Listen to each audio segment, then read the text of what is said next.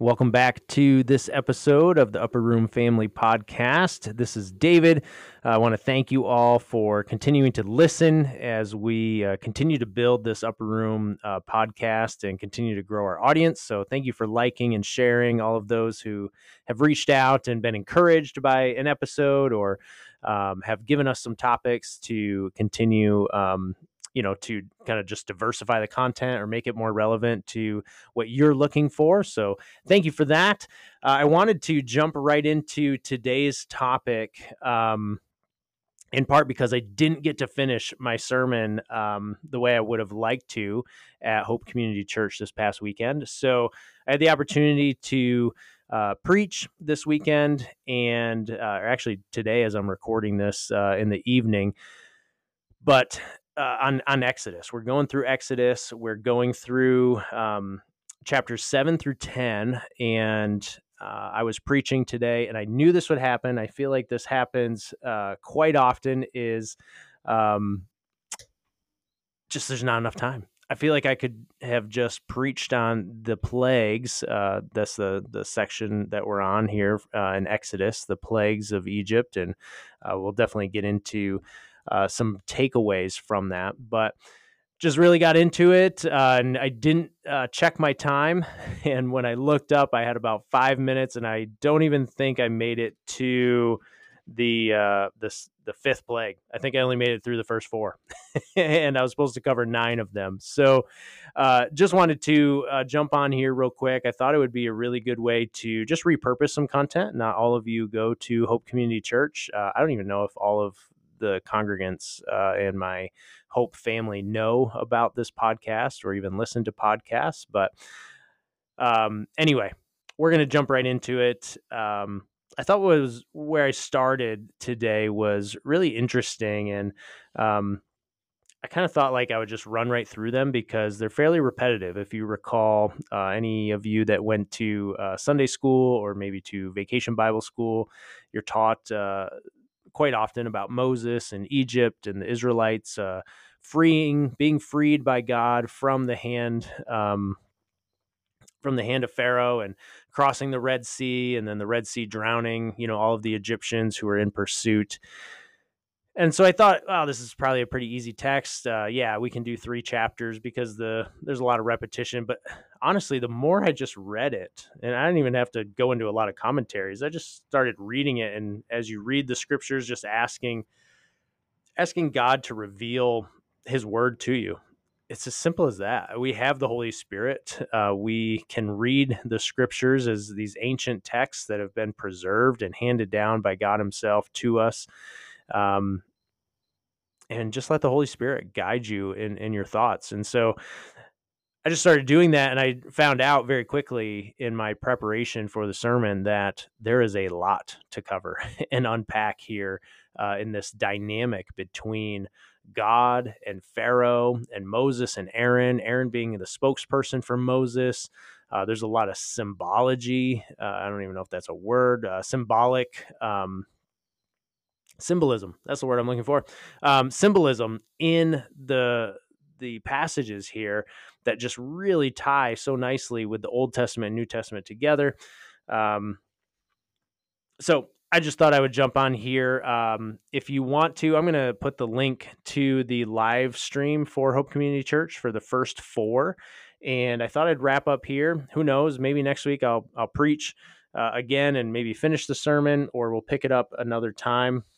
But if you want to hear what I had to say about the first 4, go ahead, look at the show notes. The link will be there for Hope Community Church's YouTube page, where you'll get to see me behind the pulpit there and talking about the first few plagues.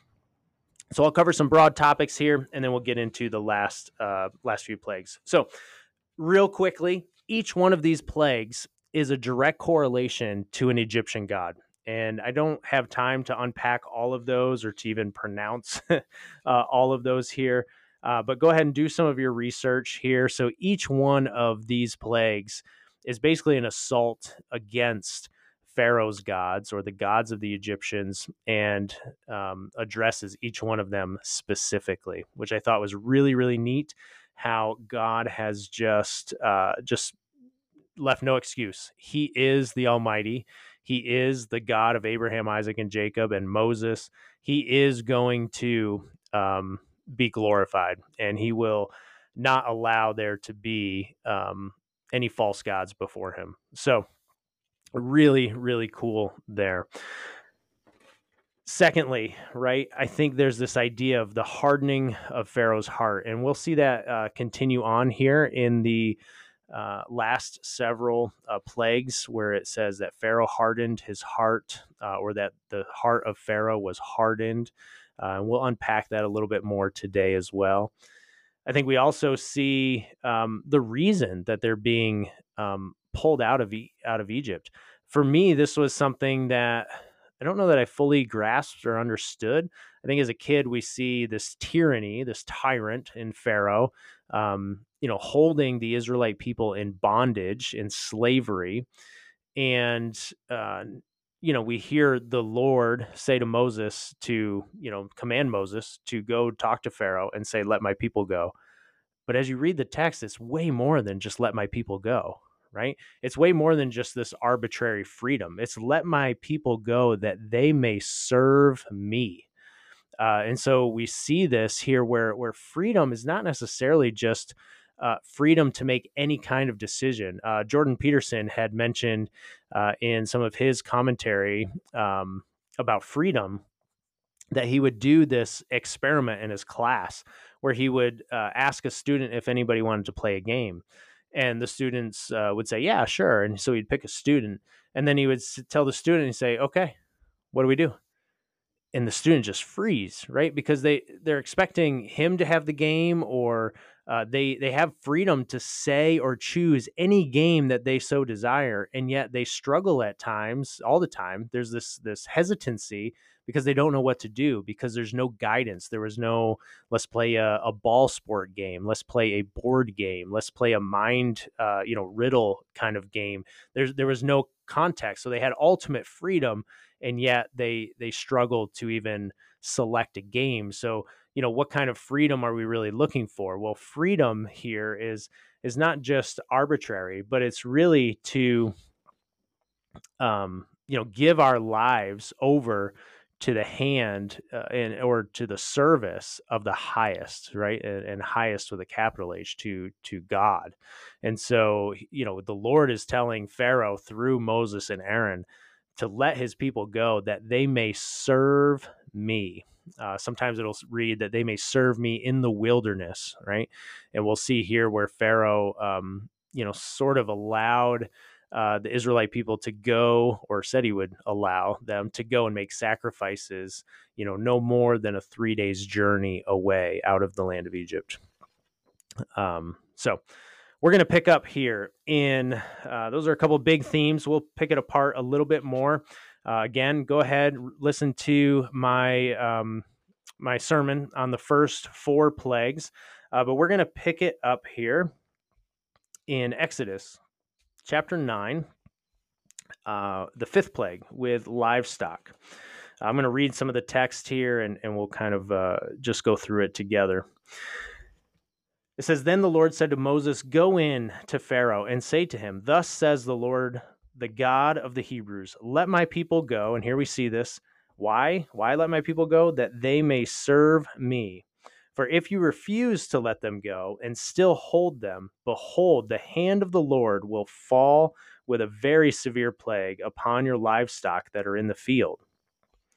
I think that in the field is important too, because later we'll see with the hail that there was still livestock. And so I don't know if this livestock plague only affected those in the field, which is why maybe the Egyptians still had livestock.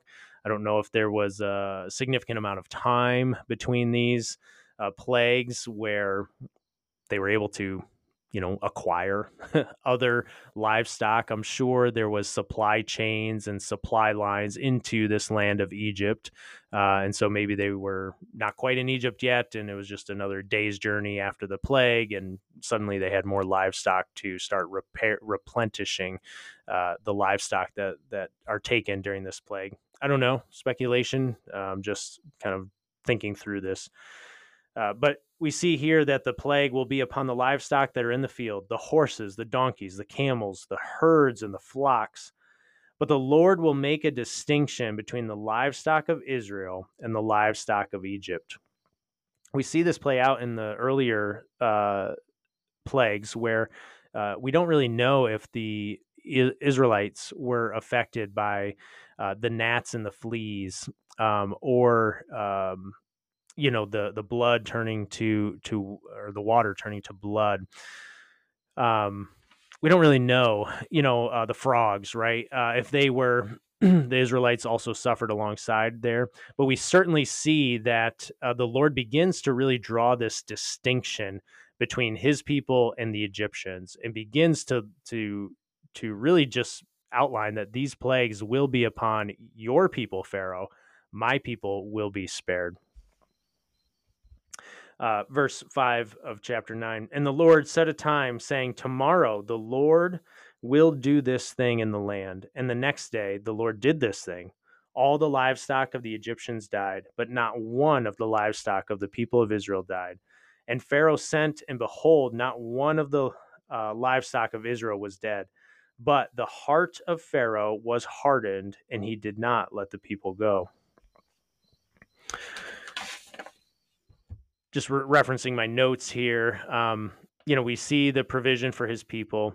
This is also the question of why are the Egyptians suffering? And I briefly covered this earlier today in the service, but it seems almost sometimes unfair, right? Why do people suffer is a big question that a lot of Christians, a lot of people, no matter your faith, or your religion, have a big question about. Why is there suffering? Why does suffering exist? Or why does it seem that the innocent people suffer? We see obviously Pharaoh called out here. It seems like there's this battle between the Lord and Pharaoh, and we know that's not really true, because at any point the Lord could have just taken out Pharaoh, and he actually says that when we get to I think it's the boils or maybe even the hail that he could have. It's the hail here, and later in chapter 9 that verse 15, 9:15, it says, for by now I could have put out my hand and struck you and your people with pestilence, and you would have been cut off from the earth. So I'm still allowing you to exist, Pharaoh. But sometimes we wonder, like, okay, well, why did he have to go after all the people of Egypt? Why not just Pharaoh or Pharaoh's court? Don't forget, if you haven't been studying, this book with us, go back and read some of the earlier chapters. The people of the Egyptian people were complicit and participated in the attempted just slaughter of all of the Israelite babies, right? They were commanded to throw the babies, the male babies especially, into the Nile and drown them. Straight from, this was a command to the midwives that they take them. They also were commanded to give them hard labor, right? And give them bricks, tell them to make bricks, but don't give them the straw that they need to make the bricks, right? And tell them to supply their own straw. So we see that they weren't innocent people. They were complicit in this oppression of the Israelite people.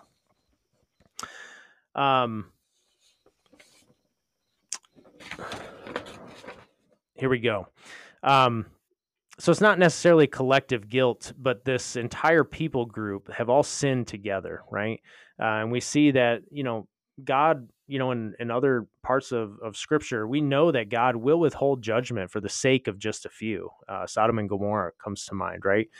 Just for a few, I'll spare this city. I'll spare this evil that exists here.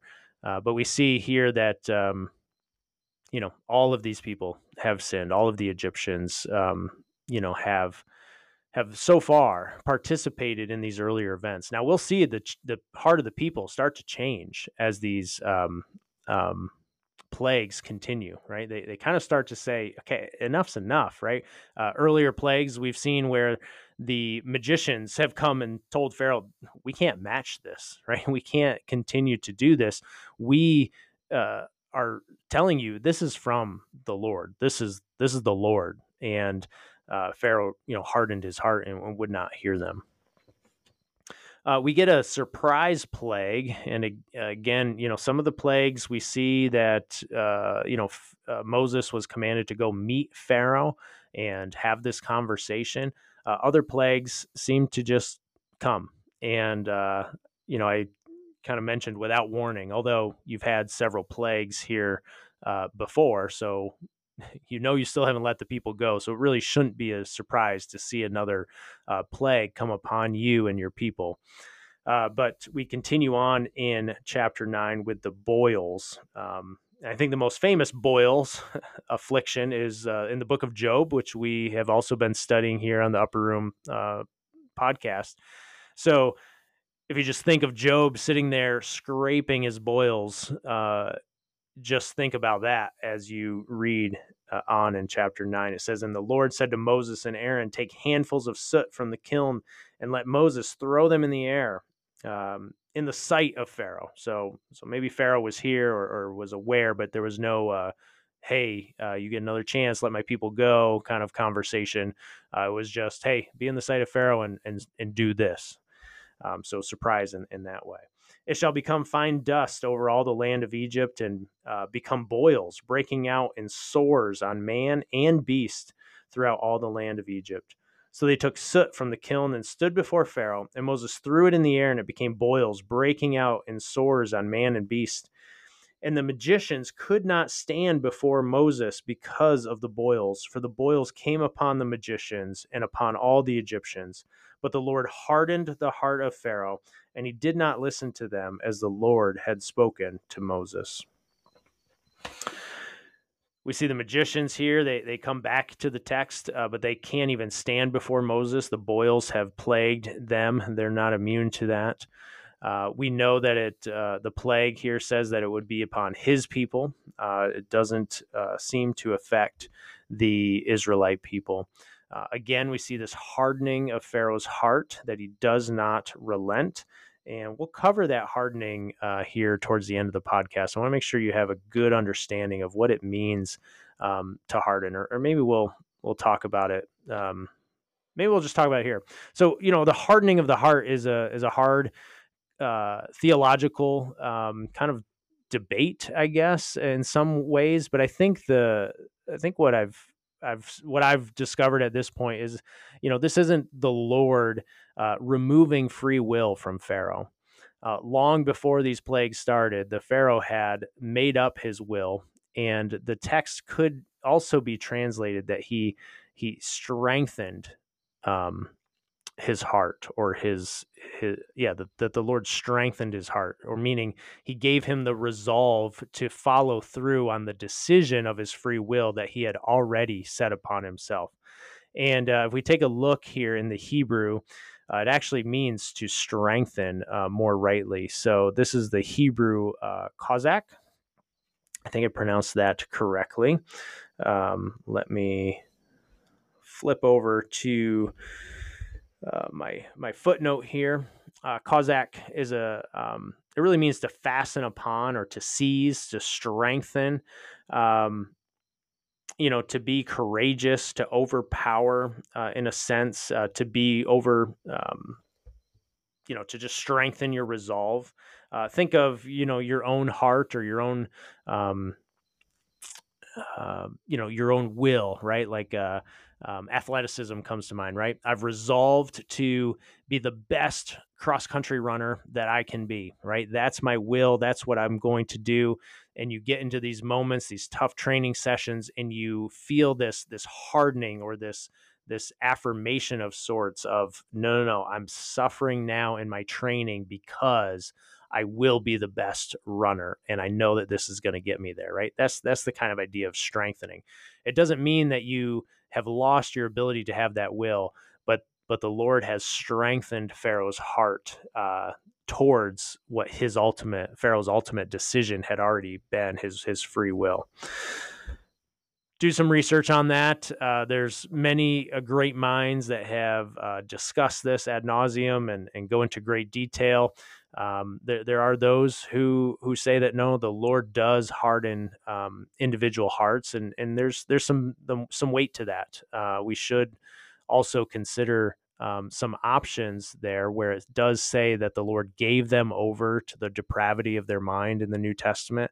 But again, that decision had already been made, and the Lord just gave them over to their sins, right? Gave them over to that depravity, let them go into that, because they had already had many, many, many chances to change their heart, and they continued to choose that their will was going to be against the Lord.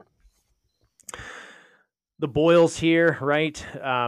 Just terrible pain. It's all over not only man, but also all of their animals, right? So we see that it's over beasts. So again, they must have had some livestock that maybe that in the field is really present, right? It's all the livestock around the city, around Egypt, but those who were, in the barns, maybe weren't affected. Either way, there's been considerable loss to Egypt. The seventh plague is this plague of hail. It says, "Then the Lord said to Moses, Rise up early in the morning and present yourself before Pharaoh and say to him, Thus says the Lord, the God of the Hebrews, let my people go," and the title of my sermon today, "that they may serve me. For this time I will send all my plagues on you yourself, and on your servants and your people, so that you may know that there is none like me in all the earth. For by now I could have put out my hand and struck you and your people with pestilence." Okay, like diseases, right? Like think the Black Plague, right? And just wiped you off the face of the earth. But he's not done that. He says, "But for this purpose, I have raised you up to show you my power, so that my name may be proclaimed in all the earth." This is powerful to me. I think so often in my own Christian walk, even early on, I thought, I don't know what I thought exactly, but I don't think I grasped the whole point of God calling glory unto himself, right? That he would be glorified, right? It says right here that my name be proclaimed. We exist and we become Christians, and we accept that free gift of salvation, not just to save us, but to demonstrate God's power, God's authority, and to bring him glory, not ourselves. I hope you grasp that. I really do. It says here in verse 17, the Pharaoh, right? "You are still exalting yourself against my people and will not let them go. Behold, about this time tomorrow I'll cause a very heavy hail to fall, such as never been in Egypt the day it was founded until now. Now, therefore, send your livestock and all that you have in the field into safe shelter. For every man and beast that is in the field and is not brought home." This is the first time we see man be, at risk of dying. And we'll see here that many were. "That every man and beast that is in the field and is not brought home will die when the hail falls on them.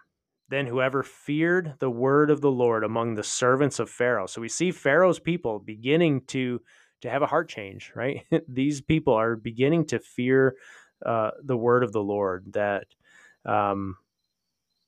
which is great, right? It's this they've been brought to the bottom of the bottom, and they are beginning to change their hearts. The people of Pharaoh, the servants of his court, are beginning to say, there is a supreme God. We are going to fear the Lord.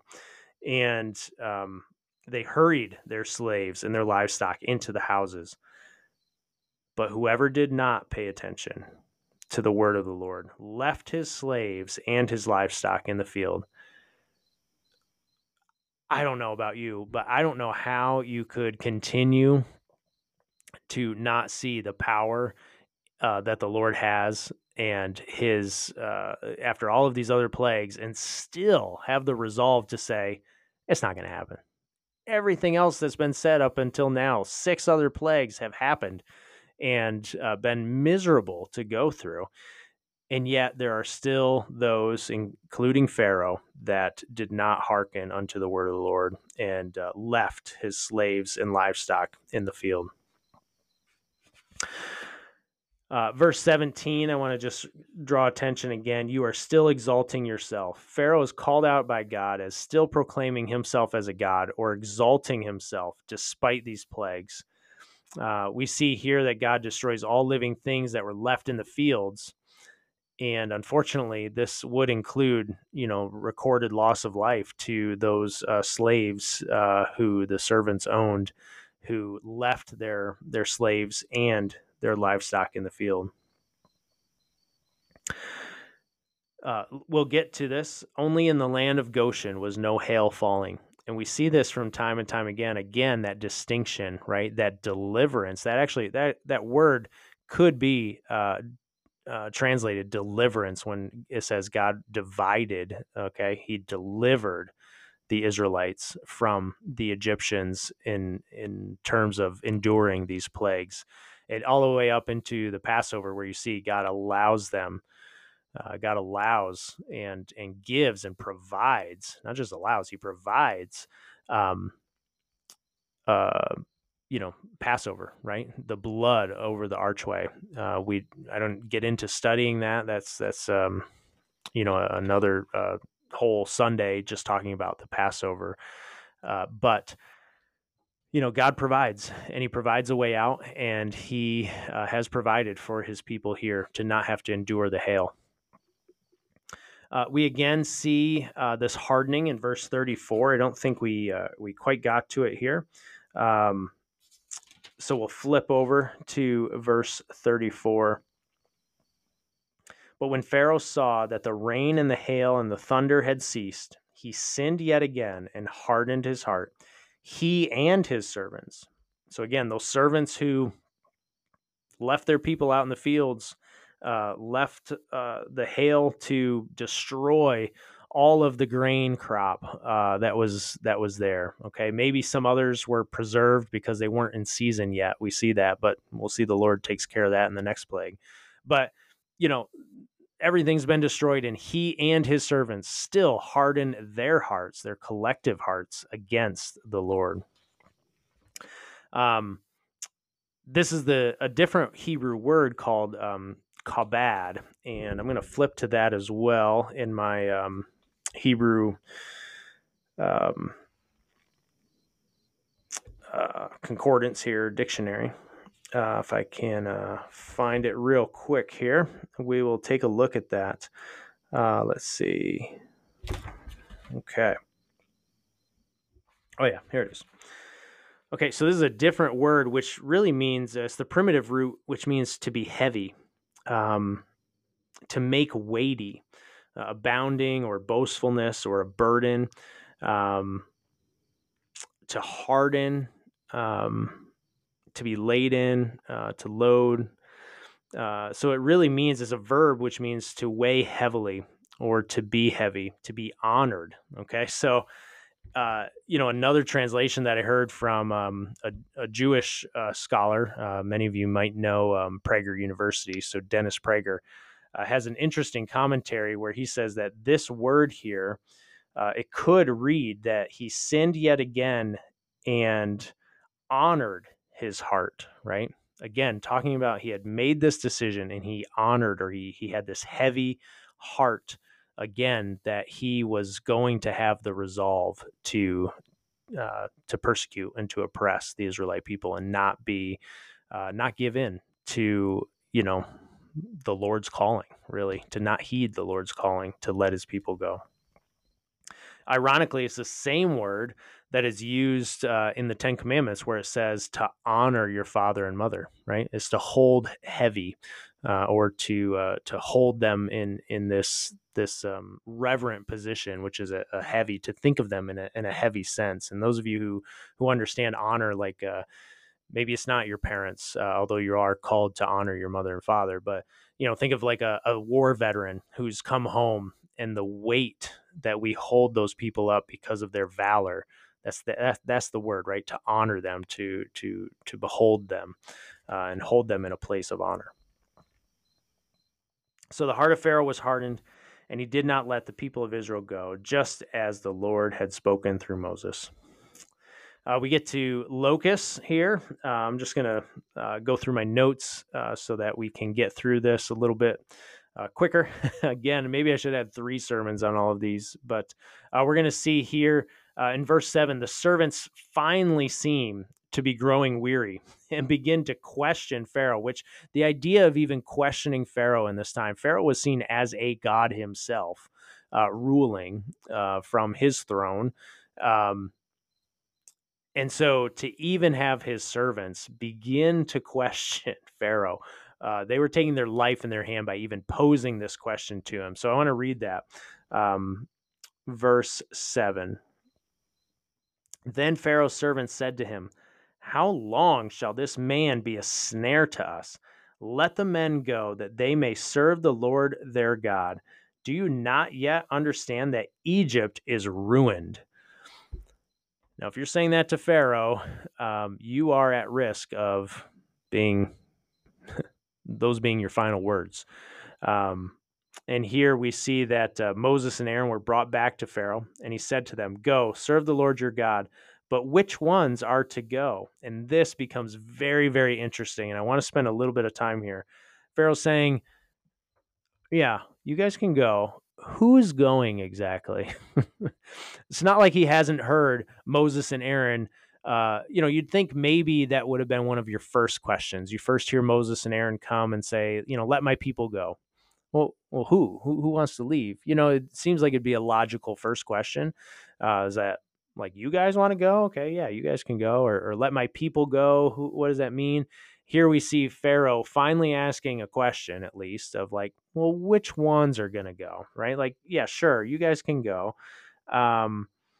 He says, "Go serve the Lord your God," but which ones are to go? Verse 9, chapter 10, verse 9.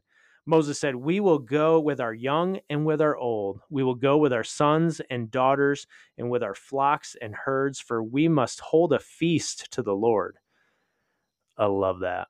Moses is saying, all of us and our flocks and our herds, because those belong to the Lord. Those are set apart for sacrifices. We're going to hold a feast upon this deliverance from the rule of the tyrant Pharaoh. And so, you're not just getting rid of a couple of us, all of us are going, and especially our young ones, right? Verse 10, here we go, Pharaoh. But he said to them, "The Lord be with you if ever I let you and your little ones go." I don't know what the Pharaoh had against little ones. He's tried to kill them all by throwing them into the Nile.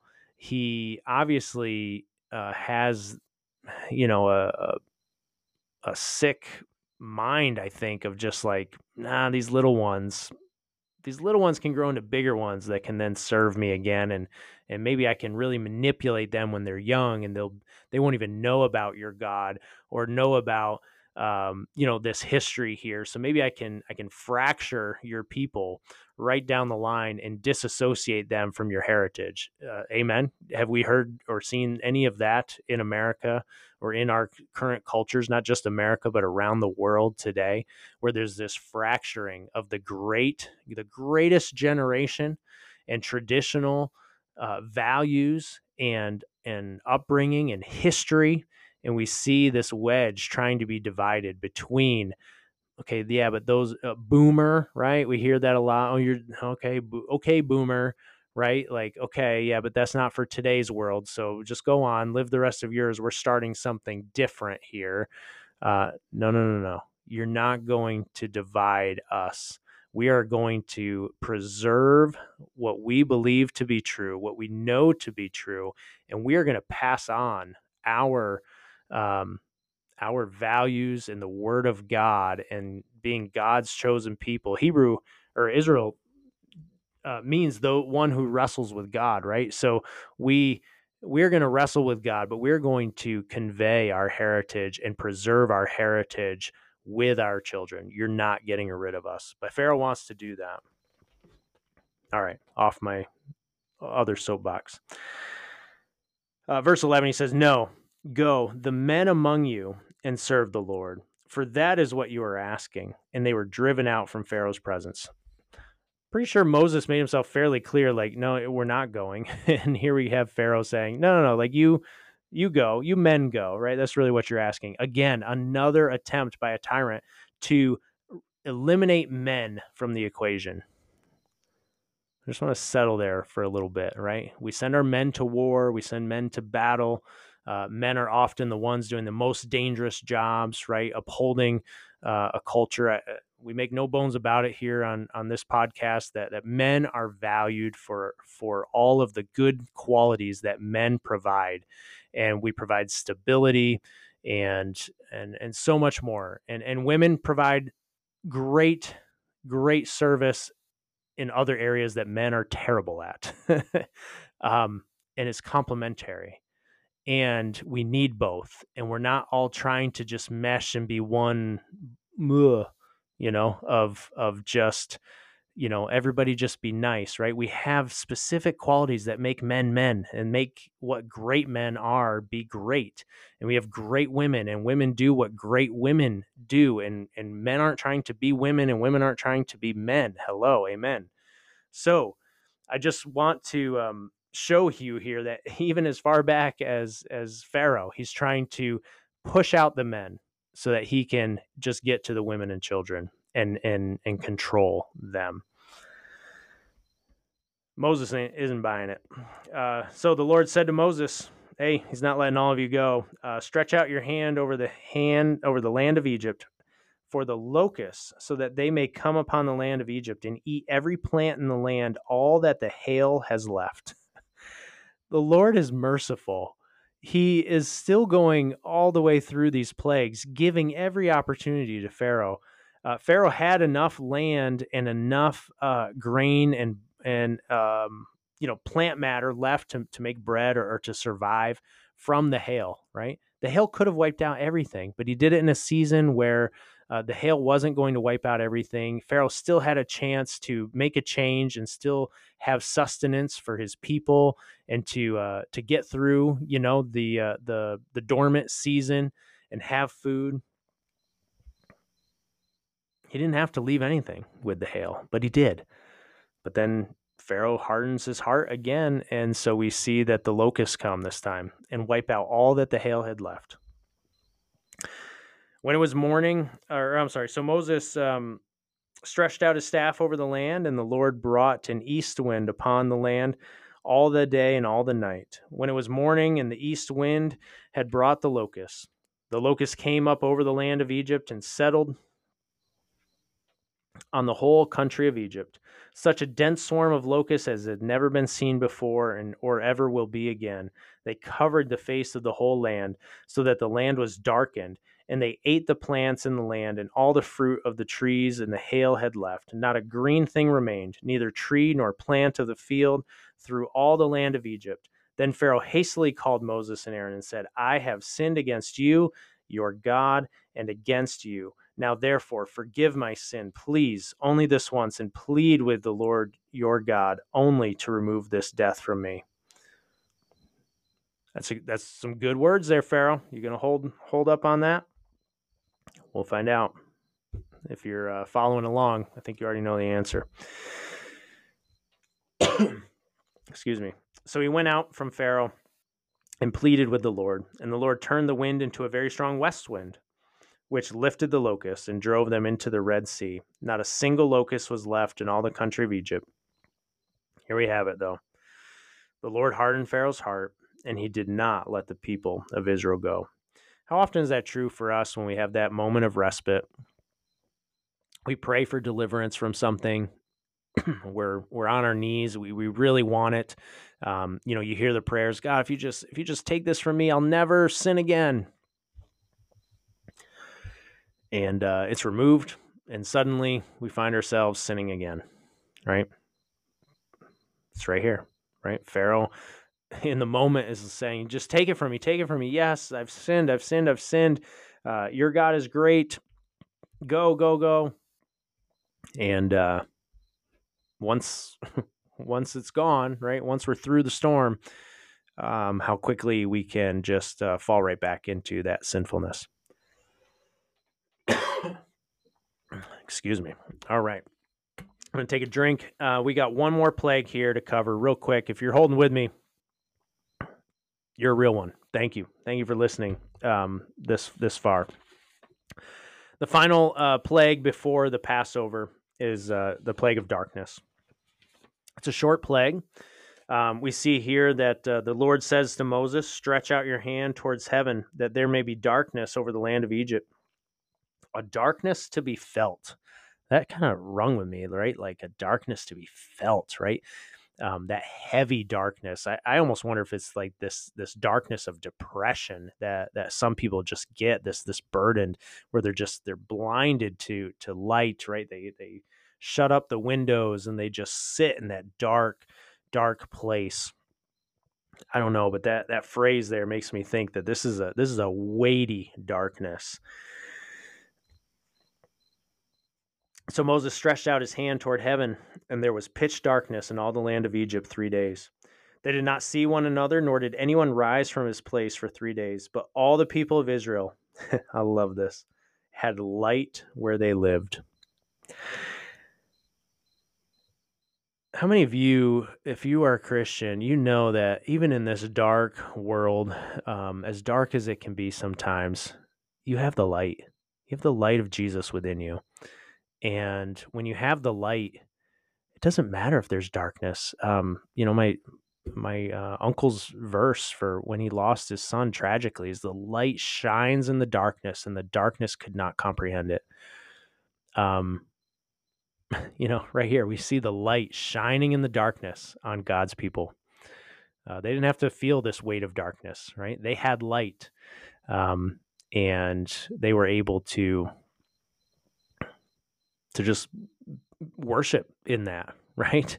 For the 3 days, it must have been a small glimpse of what this being called into the wilderness or being redeemed and delivered could be, right? Because the Egyptian slave drivers are not out there cracking the whip and driving these these commands and this hard and labor and work, because they can't, right? They didn't see anyone, which means they didn't see their slaves. So this was 3 days of just a glimpse of what's to come when they do get out into the wilderness and can be there to serve their Lord, their God.